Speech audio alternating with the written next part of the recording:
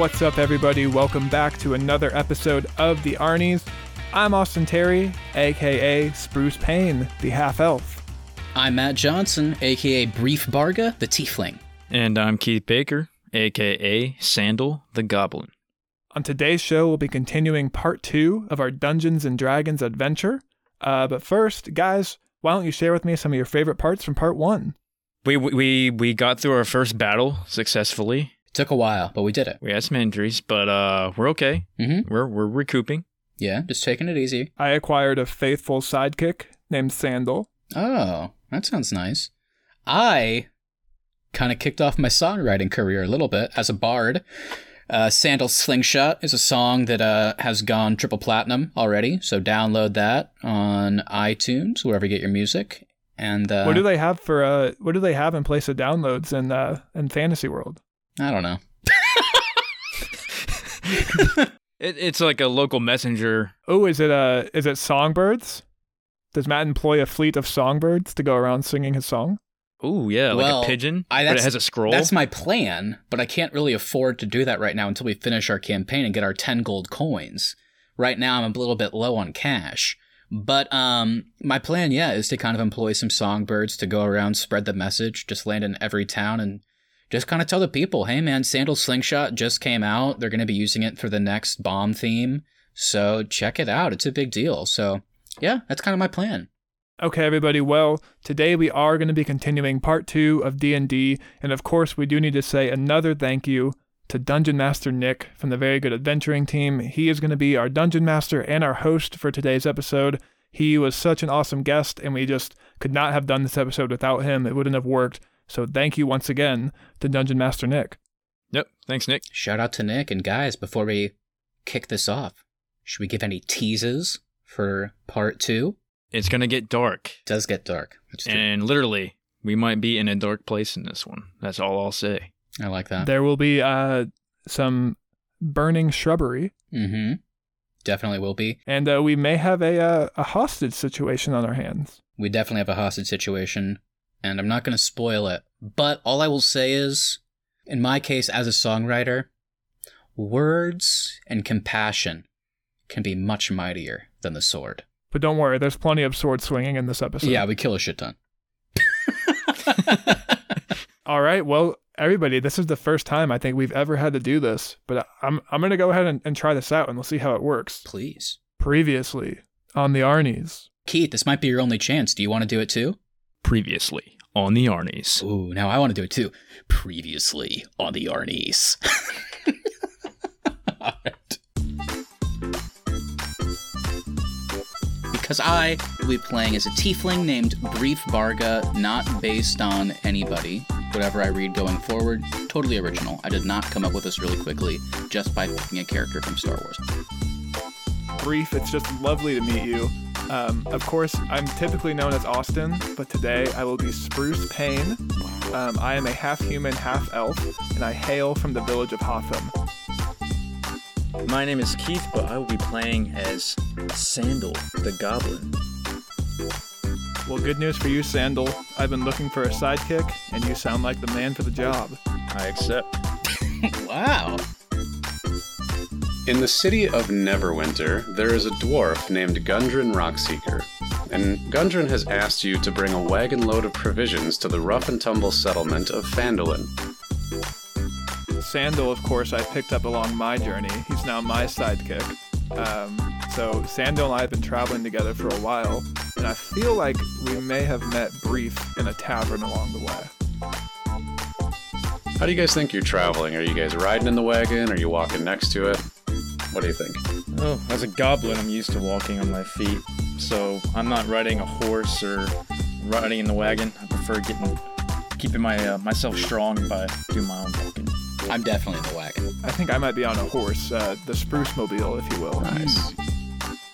Your wagon is behind you. You've stepped off, moved forward to investigate these horses with a bunch of arrows sticking out of them.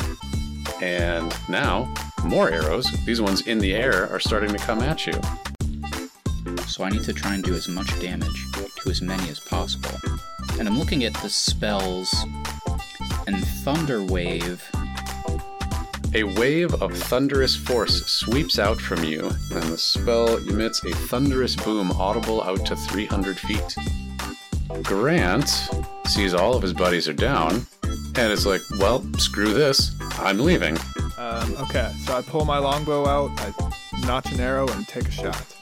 A 21 is an excellent shot, and you let loose your arrow. It sings through the woods and strikes dead center in the back, severing the spine and dropping poor Grant. You see that there's a very poorly concealed trail heading away from the trail that you're on. I don't think we want to be bringing our horses, and obviously we can't really bring the wagon any further into this, along this trail here. So what do we want to do here? Do we want to try and maybe conceal it to a degree? Or I'm not sure how well we can do that, but either way, we're going to have to leave some stuff behind. It's one of my favorite things. I've done this adventure with several groups of players, some new, some more experienced. And the decision on what to do with the wagon is one of the most interesting parts of the first part of this as a DM, because every party handles it 100% different. Some of them are just like, fuck it, we leave the wagon in the road. And some of them are like extreme care and how they hide it. Some are like, no, we have to bring it with us. Let's dismantle it and make it into a sled. Whoa. I've never heard two adventuring parties handle the wagon part exactly the same way. I love it. I love it. I like the idea of concealing it. We can come back for it later, I'd say. I don't want to save these guys and then lose the wagon, is what I'm saying. Look, I want to save, I want to do the right thing, but, we got to get paid for this. Well, and if we save them and then also, still have the wagon, we can probably demand a little bit more pay. I wasn't going to say it, but I'm glad you did, because I totally agree with that, by the way. Sweet. Well, that gives us a direction to go. What would you like to do next? I think we still got to conceal the wagon, right? Yeah, do we have to do anything? Yeah, let's say that's taken care of. You're good there. Well, I don't know in terms of anything we need to do. The only thing I would say is, Spruce, since you, presumably, hopefully, fingers crossed, the snare that you took care of was the first one that we would have had to worry about. So I just want to make sure once we get to that point that I don't know what we have to do, but we're just extra cautious going forward about snares as well, additional ones. I'll keep an eye out for those since I, was used to setting those booby traps during the war. Which war was that again, Sandal? There was a war between Baku and Toss Daisley. I'm just so happy Sandal has somebody else to tell his war stories to, because after years on the road together, I'm a little sick of them. Wait. Okay. I didn't realize you guys have been together for years. I just got a little bit nervous. I thought, we were becoming like three best friends. It sounds like I might have to work a little bit harder to integrate myself, but I'm down for it. So let's just say we're three best friends, but I'm looking for a new best friend, if you know what I mean. I like that. It could be me, I think. It could be me. All right, so you guys are proceeding cautiously and perceptively down this trail. You get to that spot like 10-ish minutes north from where you were, where you come across where the snare was. You point out the snare to your buddies. Sandal admires the craftsmanship of the goblin-laid trap. And you proceed further. As you're walking, Sandal, I'll have you make another perception roll. Okay. Ooh. Nice. Wow. 23s back to back. So you're coming along the road, and you're a couple, what would we say, maybe 10, 15 feet in front of your buddies, and I feel like you give the traditional, like, fist raised in the air, everybody hold up military sign as you spot something suspicious on the trail in front of you. And you creep forward to find that there is a fairly well camouflaged pit that has been dug in the road. Ooh. You walk up and start poking at it with a stick and discover that it's about 6 feet across and it's 10 feet deep. Mm-hmm. And there's like some spikes and whatnot at the bottom. This thing would have been pretty nasty to fall into. So nice job on avoiding the pit trap. All right, so is this in the middle of the trail? Are we able to get around this, or? Yeah, you can easily walk around it. Thanks for calling it out, Sandal. No problem. Spruce.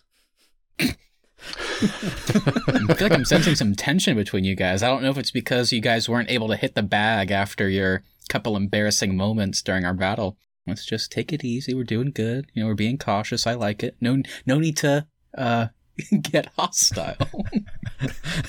No, Spruce knows I love him. Is it like in that semi-abusive older brother kind of love? Like, Well, I guess we need to figure out Sandal's probably my senior because he's an aging rotator cuff damaged goblin. So it sounds like he's been around a lot longer. So maybe this is like a older younger brother rivalry that we've got going on, even though he is my sidekick.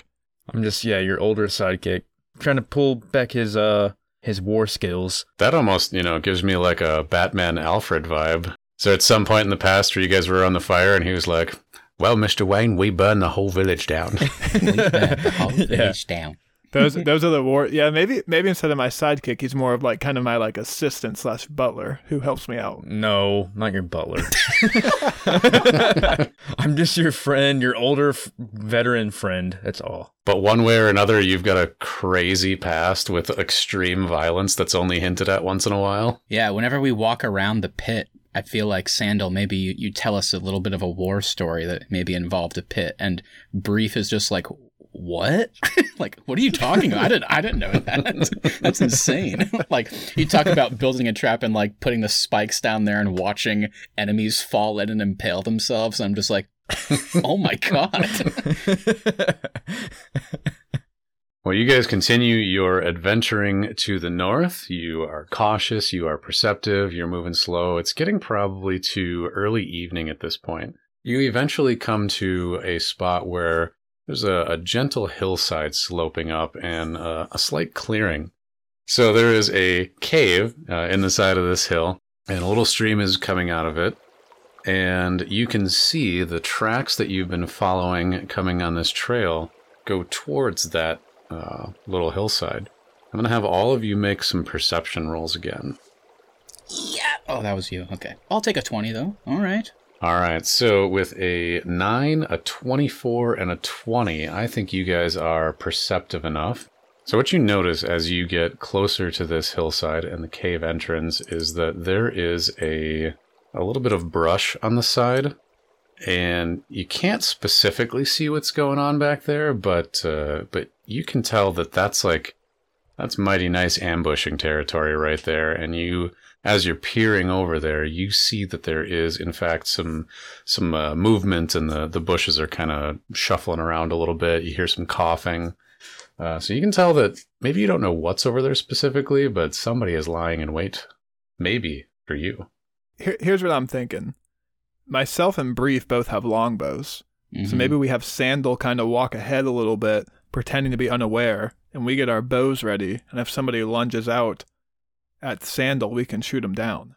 That sounds good. I'll be bait. Well, Sandal, are you you're okay with that? Yeah, I'll be, I'll act unaware, but I'll be, with my big goblin ears, I'll be able to hear them coming out. I'm just nervous about potentially how many people there could be. That's the only thing I'm a bit nervous about here. If you have a different idea, Brief, please, I'd love to hear it. I don't really. I just think we should probably stay as far to the left. Definitely we want to be on the left side of this little river here. Just in case someone, to your point, does jump out, they would at the very least have to run through some water to give us an extra moment to realize they're there. I did just have a new idea, and Nick, let me know if I'm able to do this or not. Could we maybe light that brush on fire and kind of force him to run out? You certainly can. Oh my God. I think that's a good idea. My thought is basically it's going to be loud, but I mean, if Sandal walks forward as kind of like bait, essentially, and people come out, it's going to be loud anyway. So we might as well do something a bit bolder like that, I feel like. Be a bit forward thinking here. Yeah, let's light that brush on fire and let's force him out if anybody is waiting to ambush us. Oh my God, wait, now I'm nervous. What if they're not bad people? I don't know. If they're not bad people, they'll still have to come out either way. Hold on. Okay, how about we compromise here? What if this is, I know, the complete opposite of the original plan, but what if, we basically take the kind of, I don't know what you would call it, but just the aggressive approach in a way where we just kind of stand here staring and just clearly shout, or not shout, but just say, we can hear you, we know you're in there, come on out. And then if they do, we'll know. And then if they're bad, then just light it on fire anyway. Okay. Okay. Well, why don't you go ahead and call out, Brief? Okay, so I'm gonna go ahead and call out. I'm gonna be like, hey, I know there's lots of pollen going around. I know it's allergy season. We can hear you in there sneezing and coughing up a storm. We're not here to hurt you. We just think, some of our friends might be out this way. So just come on out. It's all good. No worries. We're not here to hurt anybody. So come on out. What I'm going to have you do at this point is I'm going to have you make... In fact, I'll give you a choice. You can either make a performance or a persuasion roll. I'm going to do persuasion just because I think the goal here for this plan, whether or not they're good or bad, is we want them to come out so we know kind of what's going down. So I'll do persuasion. All right, so you call out to these people, whatever's behind this bush, and you're like, hey, come on out, and give your nice little speech. You rolled a 14, and unfortunately they rolled a 16 on the back end of this, and so after you cry out and give your speech, you just hear like 15 seconds of pause, and then you hear, no. Then you hear Spruce go, let's light him up. Well, again, I know that was the plan. I feel like kind of, no. Is that really what a villain would say? You know what I'm saying? We got to see who's in this bush, and they're not coming out. So let's force them out. Let's set this brush on fire. I feel like that would kill them though pretty easily. Well, just set the other side of it on fire. That way it's just the smoke and draws them out. Yeah, let's force them out with smoke. There we go. Okay. All right. I like that. Good compromise there. So what we're going to do here is we're going to put you guys back into initiative order because things will get a little dicey with lighting things on fire and whatnot. So go ahead and give me another initiative roll. All right, so Sandal's got a 20, Brief has got a 17, Spruce has got a 12. And Sandal, why don't you give me a name? Kyle. Geronimo? Sandal, it's up to you. Spruce has just said, screw it, let's just start this thing on fire. Add a little torch, you flint and tinder, you throw the torch into there. You're starting to see some smoke in there. Okay. But because they're lower in the turn order, they're not quite going to get to act yet. So what would you like to do until they do? Maybe I'll just have my slingshot ready to go. That way, if it does end up being someone bad, I'll have it already aimed at them. All right, so this actually brings up an excellent mechanic opportunity to explain something in D&D. So as mentioned, turns or combat is broken into rounds. Each of you gets a turn within a round. There are actions, bonus actions, and movement on your turn. You do have one other thing on your turn that sort of happens in the round that happens outside of your turn. It's called a reaction. I think I mentioned earlier that if you leave someone's melee range, they can get what's called an attack of opportunity. The way that you get that is by spending your reaction. One other thing that you can do with that is you can use your turn to specify readying an action. So it costs you your action, and then if it happens, it costs you the reaction to make it happen, if that makes sense. And what you do is you define an action and a trigger, and both have to be specific. You can't abuse it by saying like, well, if something happens, I'm going to do something cool. That's a little too broad. But you can say, if an enemy comes out, I'm going to shoot my sling at them. If the trigger you define doesn't happen, then your round just passes and your next turn happens like normal. Gotcha. Okay. So, you would say, if you see somebody that seems hostile, you're going to shoot at them with your sling? That's correct. There we go. So that'll be where you're at. Brief, anything from you? Yeah, I don't want to do anything too crazy until one of them goes so we know more. So I'll just do the exact same thing, except I'll do it with a longbow. So if anybody comes running towards any of the three of us, then I'll do the same thing. I'll shoot, yeah. I feel like we should try and capture one of these guys just to see if we can get any information from them on why they keep getting ambushed. So you guys see, come from around the corner of this little bramble, a goblin. It's Kyle. Kyle comes around the corner and looks like he's going to run into the cave mouth at first, but then looks over and sees you guys, and Kyle's going to fire a short bow. I think Sandal looks like the closest. Oh, no. So that is a 7, which easily misses your armor class.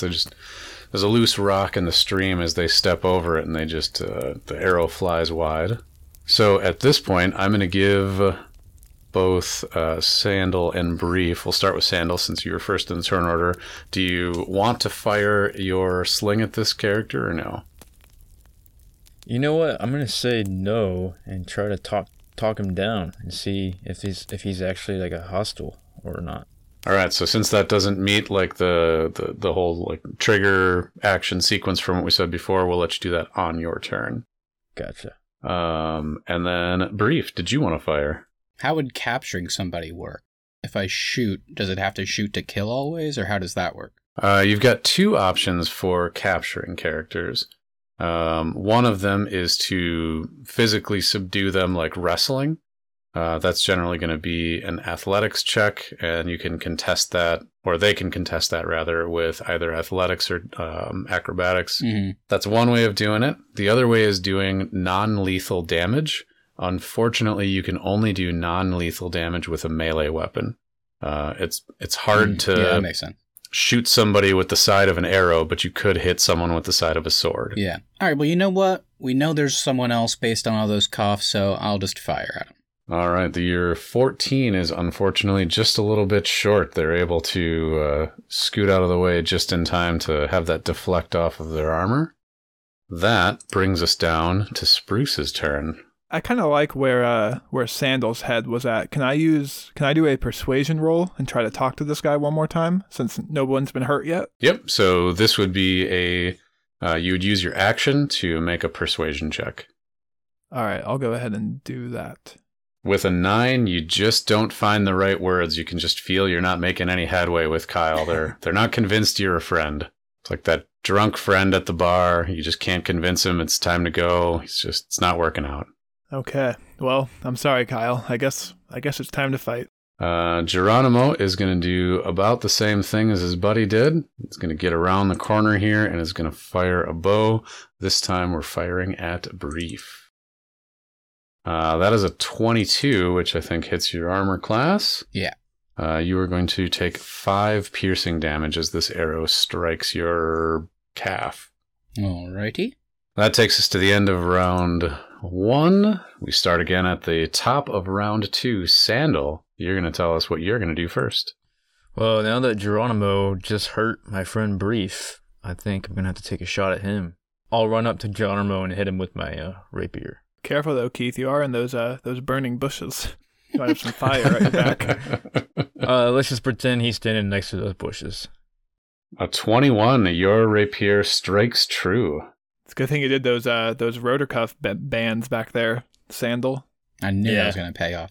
6 piercing damage is done to Geronimo. And they are looking pretty not good. One might even say wrecked. All right, move down to Brief.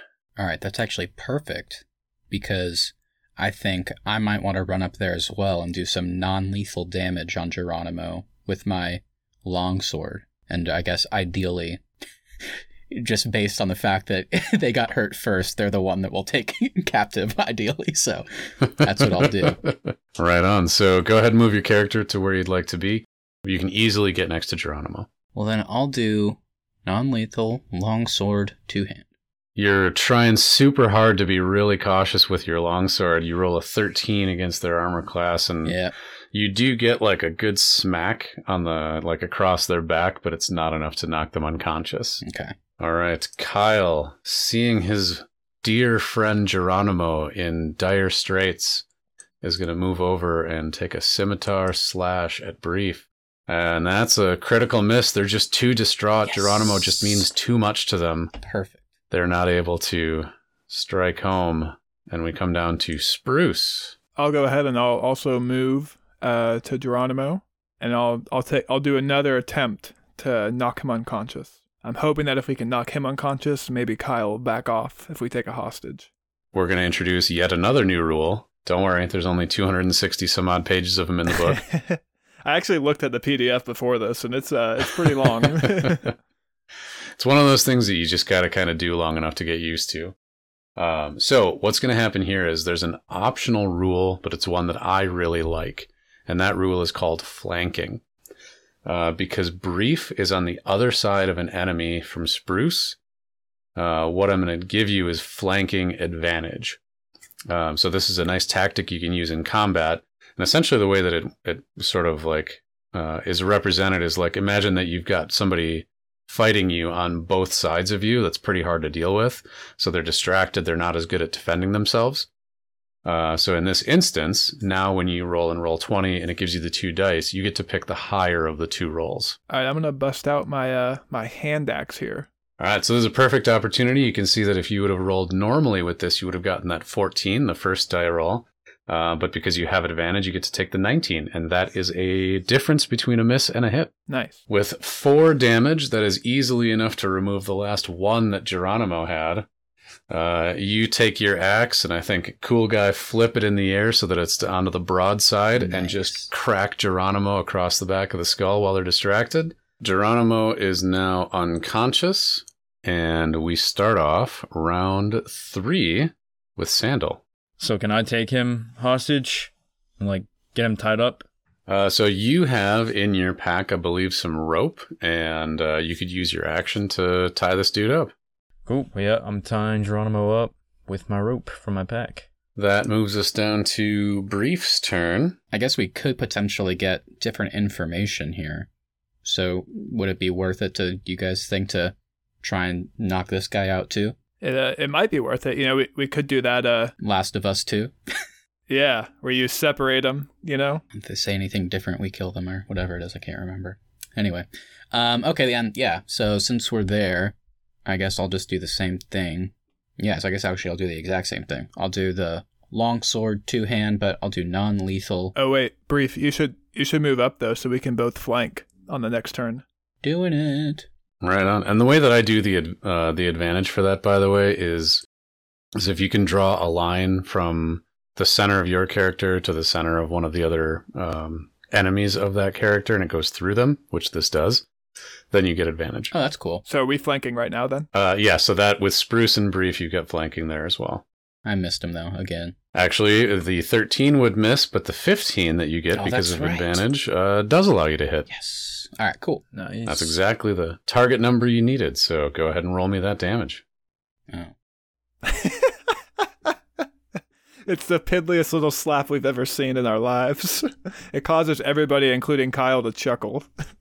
You're trying super hard to be gentle, and you do a delicate 2 damage, but it does get them closer to unconscious. Perfect. Kyle, on their turn, is going to try and lash out at Brief here, who just snuck up behind them with a scimitar.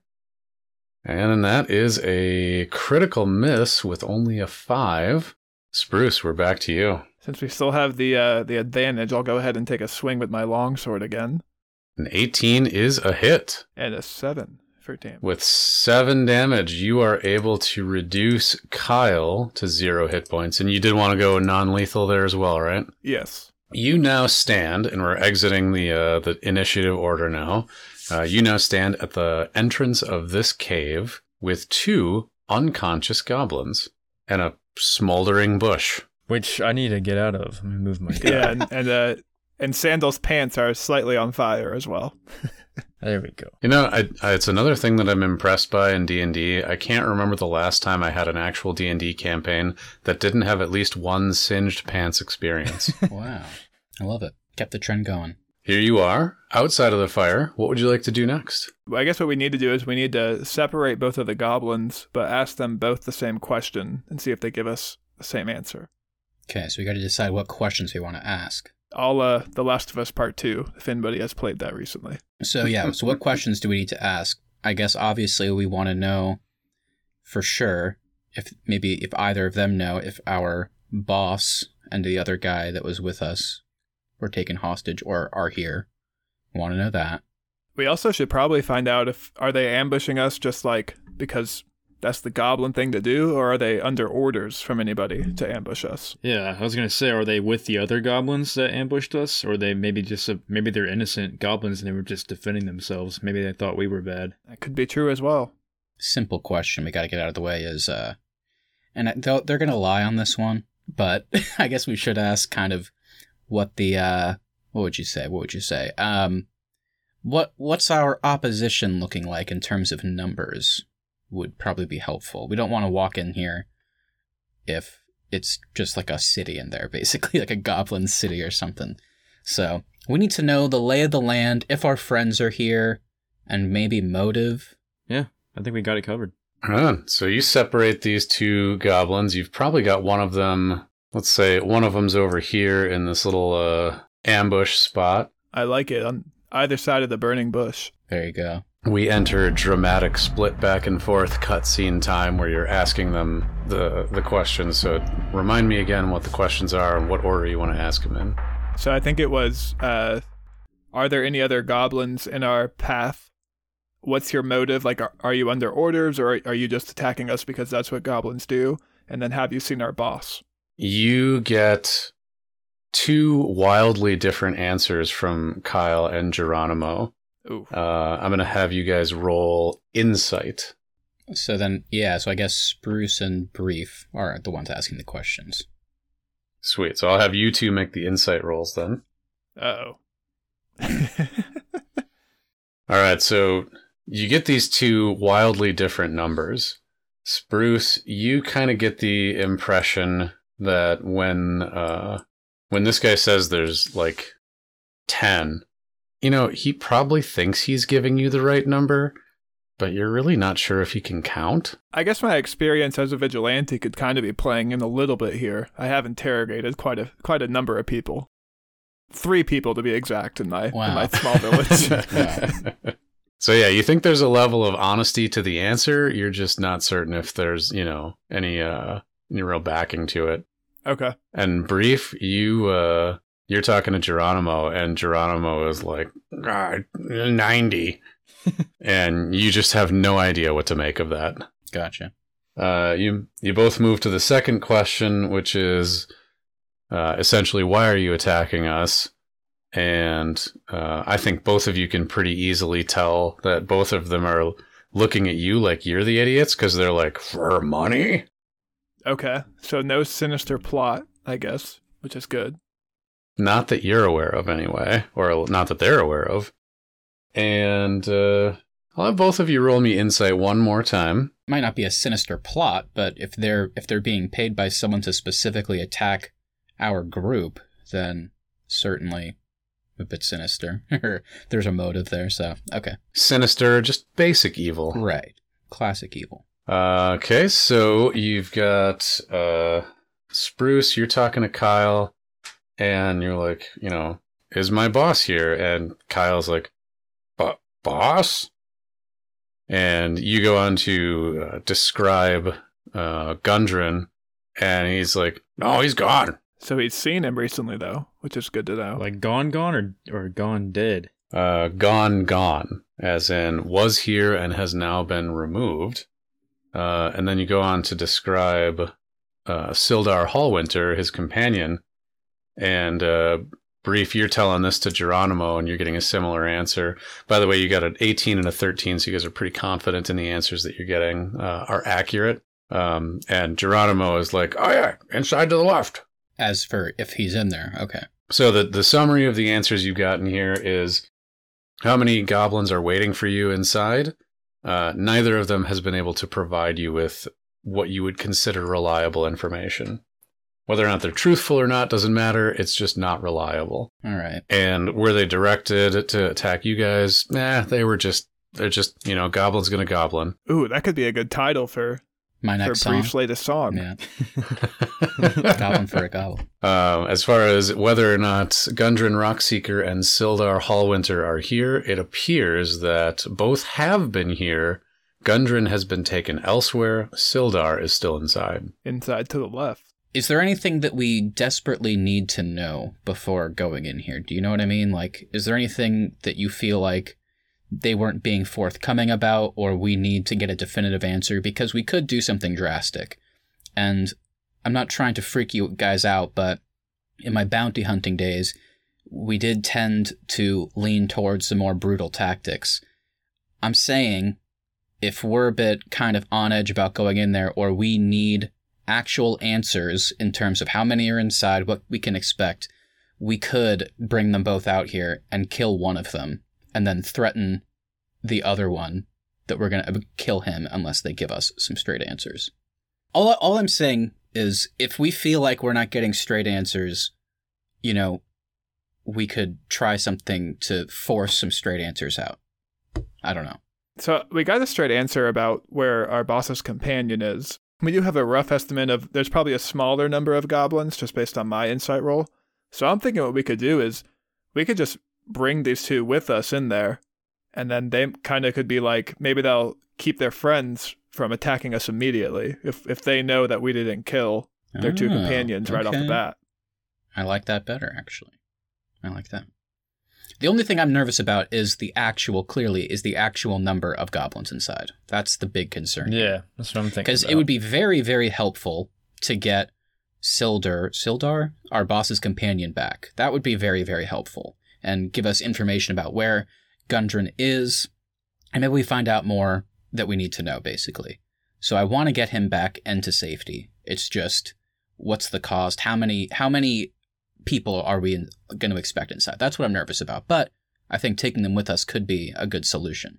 So one thing to just step back, as entertaining as all of this is, but the perception that you've got of these two is that, like, they're just not good at counting. Okay. And so okay. I forgot about that. It's not specifically that they were lying about the number of other goblins that were in the cave. It's like I don't know if you guys are at the age where you would have watched SpongeBob SquarePants, but like one of my favorite scenes is where SpongeBob and Patrick walk into this room full of mattresses. And it's like, it's mattresses piled as high as the eye can see, and they go off into infinity. Mm-hmm. And SpongeBob is like, wow, Patrick, look at all the mattresses. How many are there? And Patrick is like, 10. Yeah. Okay. Okay, I see. I say we kind of like take them with us and just kind of hold them out in front of their friends and say, we've captured two of you. Give us our boss's companion and trade. We'll go, and then we'll see what happens. A classic Bridge of Spies scenario. It's a 2-for-1 deal as well. All right, let's do that. Let's not bother asking again. It sounds like that's not going to get us anywhere. So I think we just take them with us, and our goal should be to basically, whoever we encounter, we'll say, we'll give these two back unharmed, but we need our buddy. That's what we'll say. And Nick, could you remind me, what is the companion's name again? Sildar Hallwinter. So yeah, we'll take these guys with us, and we'll demand a hostage exchange for Sildar.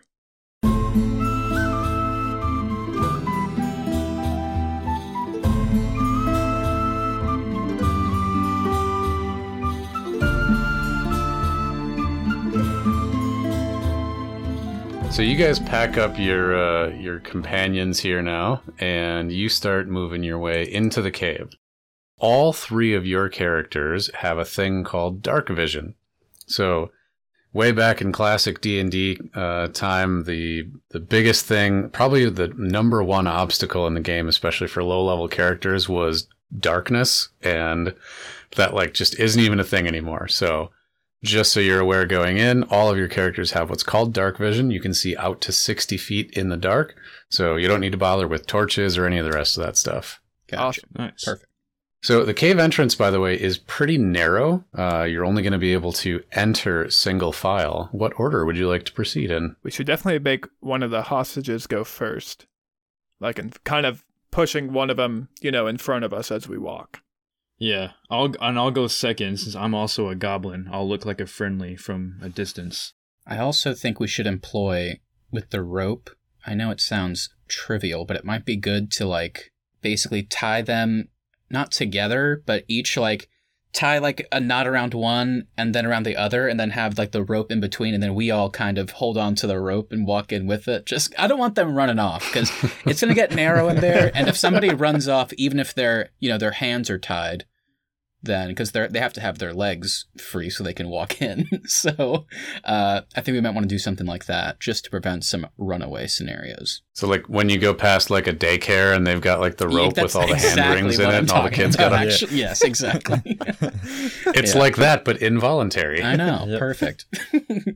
All right, cool. All right, so the gang of you sally forth into the cave. You get a couple of feet into the cave, and you are interrupted by the sound of fierce barking from behind you, or sorry, to the right of you. Oh. Just inside the cave mouth, a few uneven stone steps lead up to a small, dank chamber on the east side of the passage. The cave narrows to a steep fissure at the far end, and it is filled with the stench of animals. Savage snarls and the sounds of rattling chains greet your ears where 3 wolves are chained up just inside the opening. Each wolf's chain leads to an iron rod driven into the base of a stalagmite. And just because I know I always need a reminder, stalagmite is the one that comes up from the ground. Gotcha. Yeah. Gotcha. I mean, I'm curious what you guys think. My initial thought is kind of... I say we just keep walking.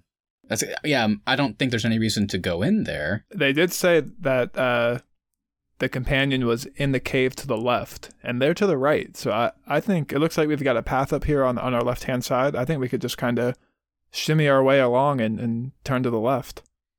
Hey, Nick, actually, I'm seeing in my pack I have some rations. Could I attempt to toss them some rations and kind of pacify them? Indeed, you do have rations. So here's what we'll do.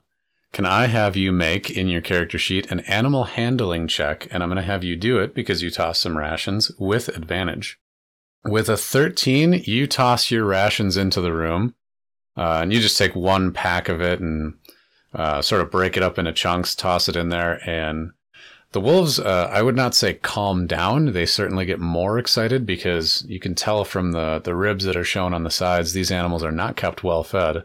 But now they start going towards the food, and the barking is quieted down to snarling and rabid eating noises. So you have successfully distracted these wolves from your presence. That's all we needed to do. I assume they're not going to keep barking as we go in, so I think that's fine as long as we keep going. You start moving a little bit further to the north here, and you reach sort of this split in the tunnel. It does go off to the left. It also goes off to the right. Okay. The main passage from the cave mouth climbs steeply upward, and the stream plunges and splashes down its west side. In the shadows, a side passage leads across to the other side of the stream.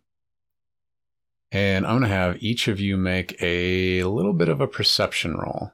Oh my god. Uh-oh. I'm just rolling terribly. Oh, no, I got that. I rolled terribly as well. I didn't do well either. Okay. Oh, okay. We got Sandal. Sandal's big brain. Look at the big brain on Sandal. Sandal is familiar with goblin tactics and whatnot. So you can see that there is a bridge up ahead, and you would know that that looks like a good place for a goblin to maybe keep a lookout on the road down the way here, or down the stream. You also know that goblins, you know, I mean, you don't want to be racist or anything, but you're kind of just acknowledging the way that you grew up. It can be a little lazy, and goblins don't tend to make the best on-guard watchmen. So, I think you see this bridge. You're pretty good at guessing that there's going to be a goblin up on the bridge. And I'll let you kind of like stop there and decide, do you maybe want to be sneaky and try and get past? Do you want to negotiate with this goblin? Or maybe do you guys want to take the left tunnel and hope that your buddy Sildar is down there? We were given the left-hand information on a pretty high insight roll. So I think we can trust that information and head to the left. Okay, so we'll just ignore the goblin on the bridge. For now, I think, if you're cool with that, I think that makes the most sense for now. If he's asleep, he may not even notice we're in here. Yeah, so. And we're being quiet enough, so yeah, let's take a left. So what I'm going to have you guys do at this point is I'm going to have you just kind of collectively make a luck roll, I always call it. Just every one of you roll a d20, and let's see how that turns out. Ooh, oh, yes. Man, that's the tiebreaker right there. Nice. A 10, 11, and then followed it up with a 20. So I think you guys are very lucky in this instance, and you hear from up the sound here, there's like the sound of water running and the stream going underneath you and whatnot, and you can just faintly hear above it the sounds of snoring.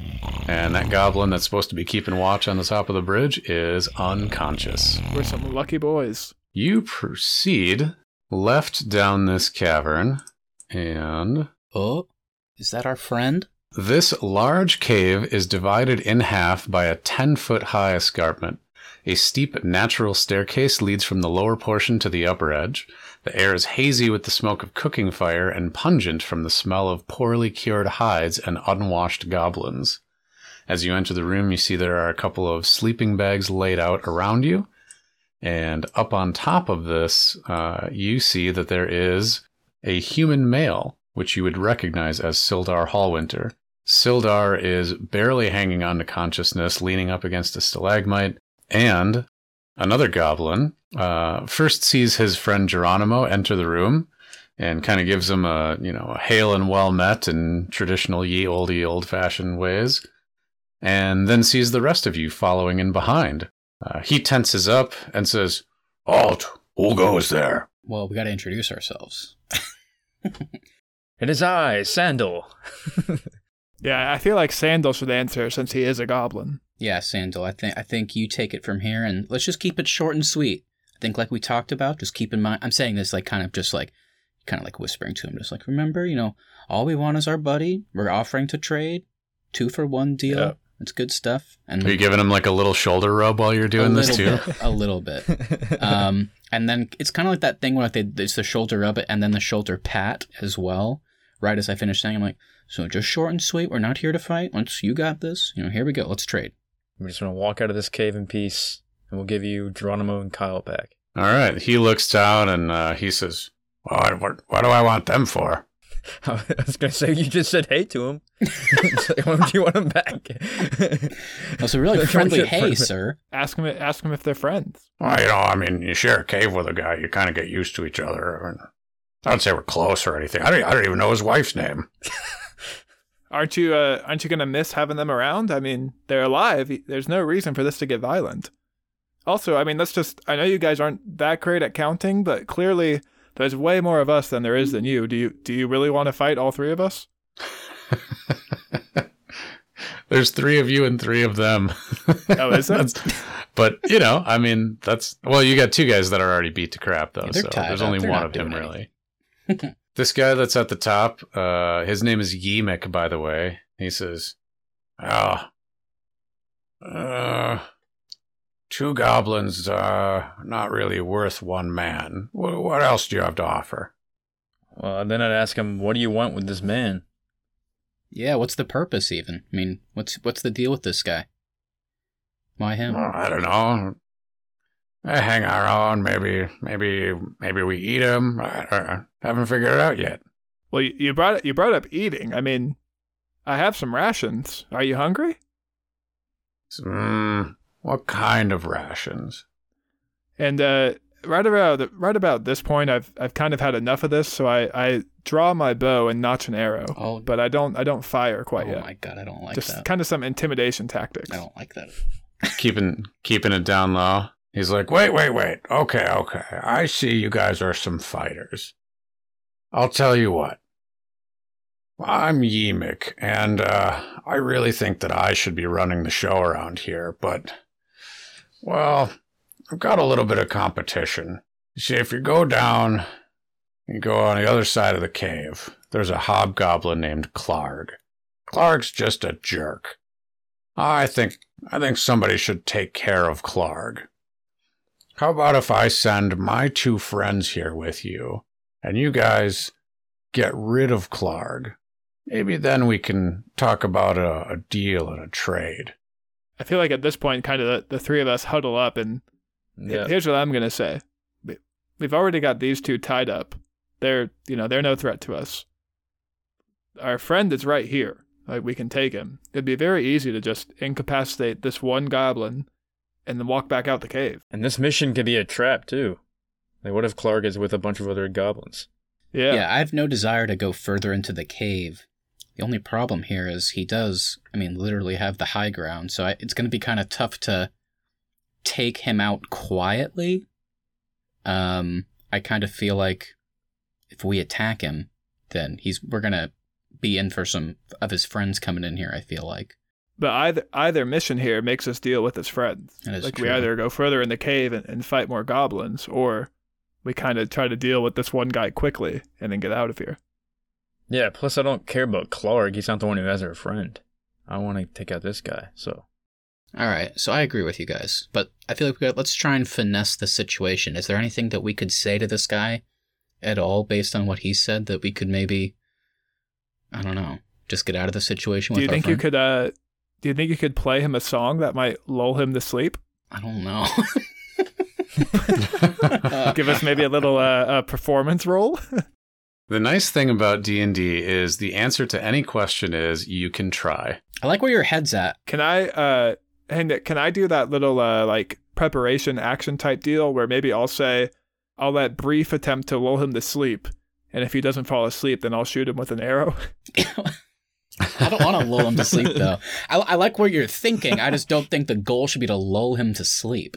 Yeah, so keep in mind that there are some things that are, like Brief is an excellent and talented bard, but like not necessarily full on snake charmer level. That's kind of what I'm thinking. Yeah. You're also he's in a room with like a bunch of hostile people at this point, so sleep's probably not the good option, but you could lull him into a false sense of security. I'll say mechanically the way that this would work in the game is normally what you would be doing with a stealth roll where you would sneak up on somebody and that would put somebody else in a surprise round, kind of like what happened to you guys when we did our first combat. If Brief does a nice performance for him, maybe that would surprise or put him into a surprise situation so you guys could get a full round of attacks on him before he can react. Brief, should you break out your rendition of Goblin's Gonna Goblin? I could. I'm just trying to think, Sandal. I mean, this is certainly an option. Do you have any other ideas here? I mean, the guy clearly doesn't care too much about these guys that we took hostage. All he seems to care about is that his friend on the opposite side of the cave is killed. Maybe I can try talking to this guy one-on-one, since we're both goblins. See, kind of talk to him about his past. Maybe him and I, we may have very well have served together. Talk about the war, maybe. I like that. Yeah, maybe talk about the war. Who knows? Maybe we should try and connect. Maybe if you can connect with him on the war, maybe we can say that Sildar is kind of like our war buddy too. You know what I mean? Like that's what he means to us. So maybe if you can connect with this guy on the same way, maybe he'll kind of take pity and let us take him. I don't know. And even if he wasn't involved, maybe he has family or knows someone close to him that was. Maybe he lost somebody, during the conflict. So I think Sandal is our best bet here to kind of maybe get him on our side. So Sandal, I think maybe it's kind of a combination of the two here. Brief starts, just pulls out his instrument, starts playing maybe a little gentle tune, and Sandal goes up and starts cautiously approaching Yemek, and hey buddy, you remember the war and how hard that was, and maybe you lost somebody, maybe I lost somebody. You're just two hearts, two goblin hearts reaching out in a cave trying to connect, in this mad crazy world.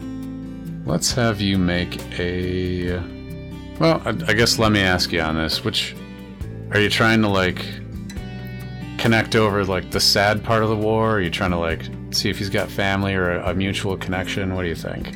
Yeah, he's trying to find out his past, if he even was in the same village as me or not, and kind of just relate to him on a friendly level, I guess. Kind of just probably the family aspect. Yeah, of that. Kind of show him that we're not too far, we're not too different from each other. I like that. Let's go with performance then. Let's just go straight up performance. And all right. You walk up there and you're like, hey buddy, weren't you in the war? I was in the war. And yeah. Yemek is kind of like, war never changes. Mm-hmm. And with a 13 on that roll, you can tell that you're not 100% winning him over, but he's kind of letting his guard down a little bit. You could tell he was real on edge, gripping his weapon tight. He's kind of settling down a little bit, and he's like, yeah, the war. And he starts telling you a story, and you quickly realize he's talking about a completely different war. Okay, that's okay. Not even related, didn't happen in the same place, not even the same year. Yeah. But he's starting to talk about, he's opening up a little bit. Yeah. It's just being in touch with your feelings and your sensitive side. It's just not a common thing in the goblin community. And he's definitely got a lot weighing on him. He's probably seen a lot of his friends go down. So you've got him lulled into away from hostile into sort of a neutral position for you guys. Okay. Sildar, by the way, is barely hanging on to consciousness. He sees that you guys are here, he's not really recognizing you yet. Okay. I think now that he's kind of in that neutral position, I think now's where we want to try and make the move to connect that, this guy's kind of like our, war buddy, essentially. And we wouldn't want to ever see anything happen to him, and we wouldn't want to lose him. We're just trying to, get him back. He's our buddy. Get him to safety. You know what I mean? I don't know. I think that's probably the goal here. We don't want to freak him out or do anything too hostile or crazy. I appreciate the non-violent approach to this. Yeah. Not very common in first-time D&D players. There you go. I'm going to have all of you guys roll me. Let's just do another straight-up D20 roll, and let's see how lucky you are. Uh-oh. It's an 8, a 17. Yeah, hold on. This is the deciding roll. Yes! A 19. Nice. Man, you guys are talking, and it's like, who knows what it is? Maybe it's the story of that one hill, and that's not where your buddies were supposed to die, but they did, and he's bonding over that. He's just looking around, and all of a sudden, you wouldn't have expected it, but Hemik's got tears in his eyes, and he's kind of choked up a little bit, and he's just, this isn't really where you expected the day to go, but you end up where you end up, and you are where you are. Sandal, why don't you get in there and just kind of give him a hug, a hug and a little gentle pat on the I'm back. gonna put my arm around him and be like, I know, buddy, I know. Man, he takes that hug, and it's like, you can tell. You can tell. You're like, your first thought is like, oh man, who hurt you, Hemik? Who hurt you? No. Because you reach out and you get a hand on his shoulder, and he shies away. It's like a physical, it's not your fault. pull It's away. not your fault, Matt Damon. Yep. Get that. But then when he realizes that your touch is gentle, man, he hugs you with all his might. He clings on. He's patting your back, and it's like a good 30-second cry. I do a key change here, by the way. I feel like this is kind of a big moment, so I do a key change, go a bit into the higher notes up there. Quick minor chord, exactly. and then crescendo. I wipe a tear from my own eye as well in the middle of it. It's beautiful to watch. And while Sandal has his arm around his goblin buddy, he kind of leads him away, and maybe I kind of shimmy on past and go to our companion here and kind of start to have him realize who we are. So you guys get Hemik down, and as soon as you get him down to the bottom part, he's got an arm around Geronimo, he's got an arm around Kyle. And it's just like, they're just hugging the crap out of it. They're all crying now. They're just like, I love you guys. I love you guys. You're the best. Remember that time we had that deer? Oh my God. And they're just hugging it out. And you're pretty confident that they're fairly well distracted. Okay. Meanwhile, Spruce gets up by Sildar, and once you get within, like a couple feet of Sildar, he sees you, and now he recognizes you. And he's like almost a little too stunned to even know what to do, but he grabs onto like your tunic lapels, and it's like, oh, thank God you're here. And I just kind of look at him and I go, what did they do to you? They ambushed us. They ambushed us on the road. They took Gundren. I don't know where. They keep talking about a castle somewhere. Cragmaw Castle. I don't know. Why are they all crying? It doesn't matter. We need to get out of here. We need to get out of here, and we need to find Gundren. So can you walk? Can I support you, and can we get out of here, or do I need to carry you? You can. He puts his feet on the ground, and he pushes himself up, grabbing onto the stalagmite, and he puts an arm around your shoulders, and he says, "With your help, lad, I think I can walk. Nice. Let's go while they're. I still don't know why they're crying, but let's get out of here. Let's go while we still can." And it's very important that Brief keeps playing as we walk out of the room. Oh yeah. I'm still playing. Am I still hugging these guys, or am I done hugging them? I feel like there was like a dance partner exchange in there, and you kind of just get them all hugging, and you slip off to the slip side. out. Right, yeah. So I'm like, Sandal, you get out of here. I'm still playing. I'm like, you go. So I feel like you go, and I'll try and be last. I'm gonna like slowly walk backwards out the way we came, playing a little bit louder as I walk back so it doesn't sound like I'm leaving.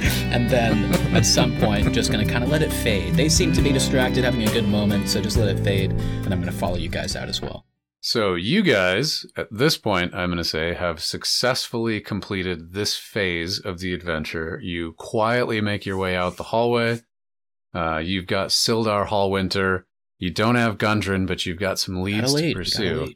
Eventually, you make your way back down to the wagon that was back on the Tribor Trail. Mm-hmm. You get Sildar laid out in the back of the wagon with the supplies so he can rest. Brave soldier, he can rest. And you eventually make your way to the town of Phandalin. Okay. Who knows where your adventures take you from there? There's all sorts of people in town and places to go, and many, many mysteries yet to be unraveled from all the fun and interesting plot hooks that are in the first chapter of the adventure in the starter set. And I feel like that's a good place for us to wrap up. And Spruce, of course, gives a soft whistle for the Spruce Mobile, and then he looks at Sandal and says, "Hey, I'm proud of you, kid." Wait, I'm older than you, though.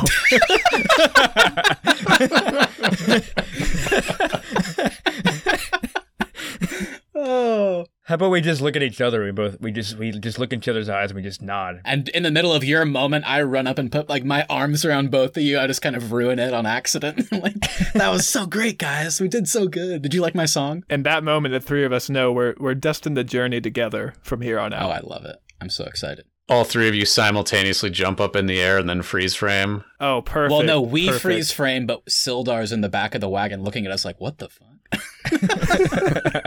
How are they doing that?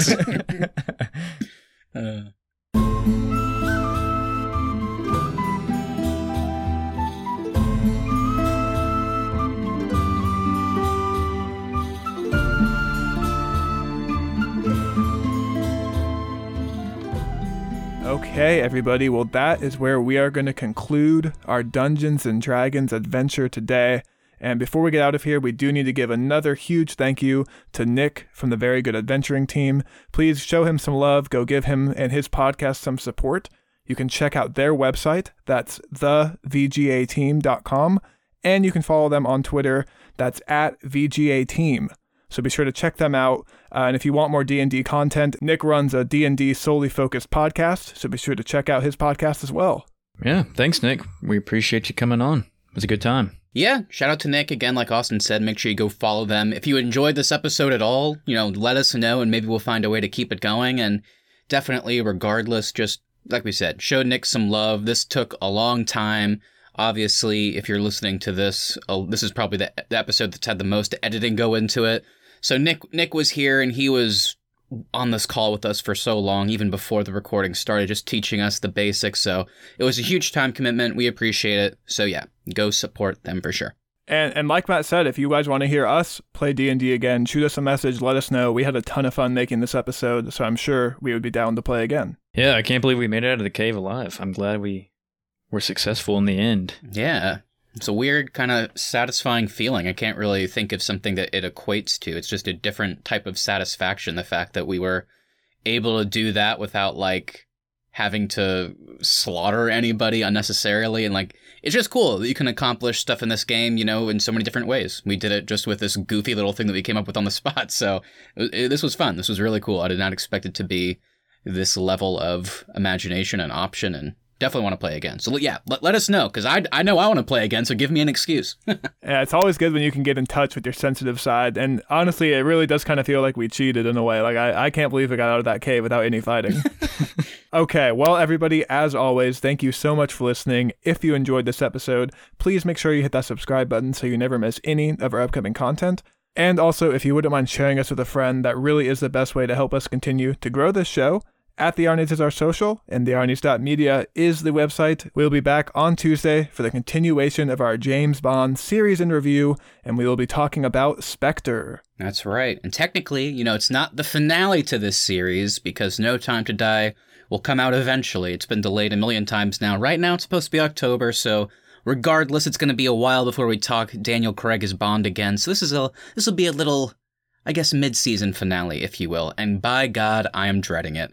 The fact that I have to watch this movie again, I don't feel well anymore about anything. So, no, I'm just kidding. So, yeah, I think Look, when they're, I feel like, especially with me, if there's something that I'm not excited to watch, I feel like it always leads to a good episode, you know, so it's going to be fun regardless. On top of that, we are also continuing to watch each and every episode of WandaVision when those drop on Fridays. So the following Sunday, we will put a review out of the previous episode. So things are heating up on that show. I don't want to spoil anything here if you haven't gotten caught up. I mean, there is too much to spoil. It's been a blast. Can't wait to continue this. And on top of that, final thing to mention, the brackets are back. It's been a while. We did a bunch of brackets in 2020. The last one we did was our holiday-themed bracket at the end of December, where we broke down what is the best holiday movie. I think we did a damn good job. And they're back, guys. It's another holiday season. Maybe not as important, depending on your romantic status. I don't know what the fuck I'm saying, guys. It's time to talk about rom-coms, okay? That's what we're doing. We have a lot. It's going to be fun. It's the season of love. It's the season of love. I can't wait. Keith actually suggested that we do this episode. He's a fucking sucker for these movies. He can't stop talking about them. This was all of his idea. And actually, every single movie on this list he suggested. So, you know, it's going to be fun. Yeah, actually, I rewatched Forgetting Sarah Marshall last night. A little tease. It's always a good one. That is a very good one. I'm excited. But yeah, remember to go check us out on Instagram at The Arnies. Feel free to direct message us your thoughts on this episode and future episodes. Please go back and rewatch Casino, Quantum, Skyfall. Look forward to Spectre. I know Matt's not, but I'm looking forward to hear him rip it apart. Or maybe he might like it this time. Who knows? Yeah. But catch up on WandaVision, and as Paul Rudd would say in Forgetting Sarah Marshall, when life gives you lemons, just say fuck the lemons and bail. So true. Let's get the hell out of here. Just like Grant the Goblin did in part 1, and then I shot him in the back. I actually forgot that happened. There was a part, I don't know if it even made it into the episode, but there was a part where I was like, should we go deeper in the cave? We might find Grant. We might like figure something out. And like somebody was like, I killed him. I was like, oh, I forgot about that. I was too busy thinking about Sinbad. That part was cut, so audience, you didn't hear that, but thanks for bringing it up, Matt. All right, everybody, we will see you again on Sunday for WandaVision, and then again on Tuesday for Spectre. Bye, everyone. See ya. See ya.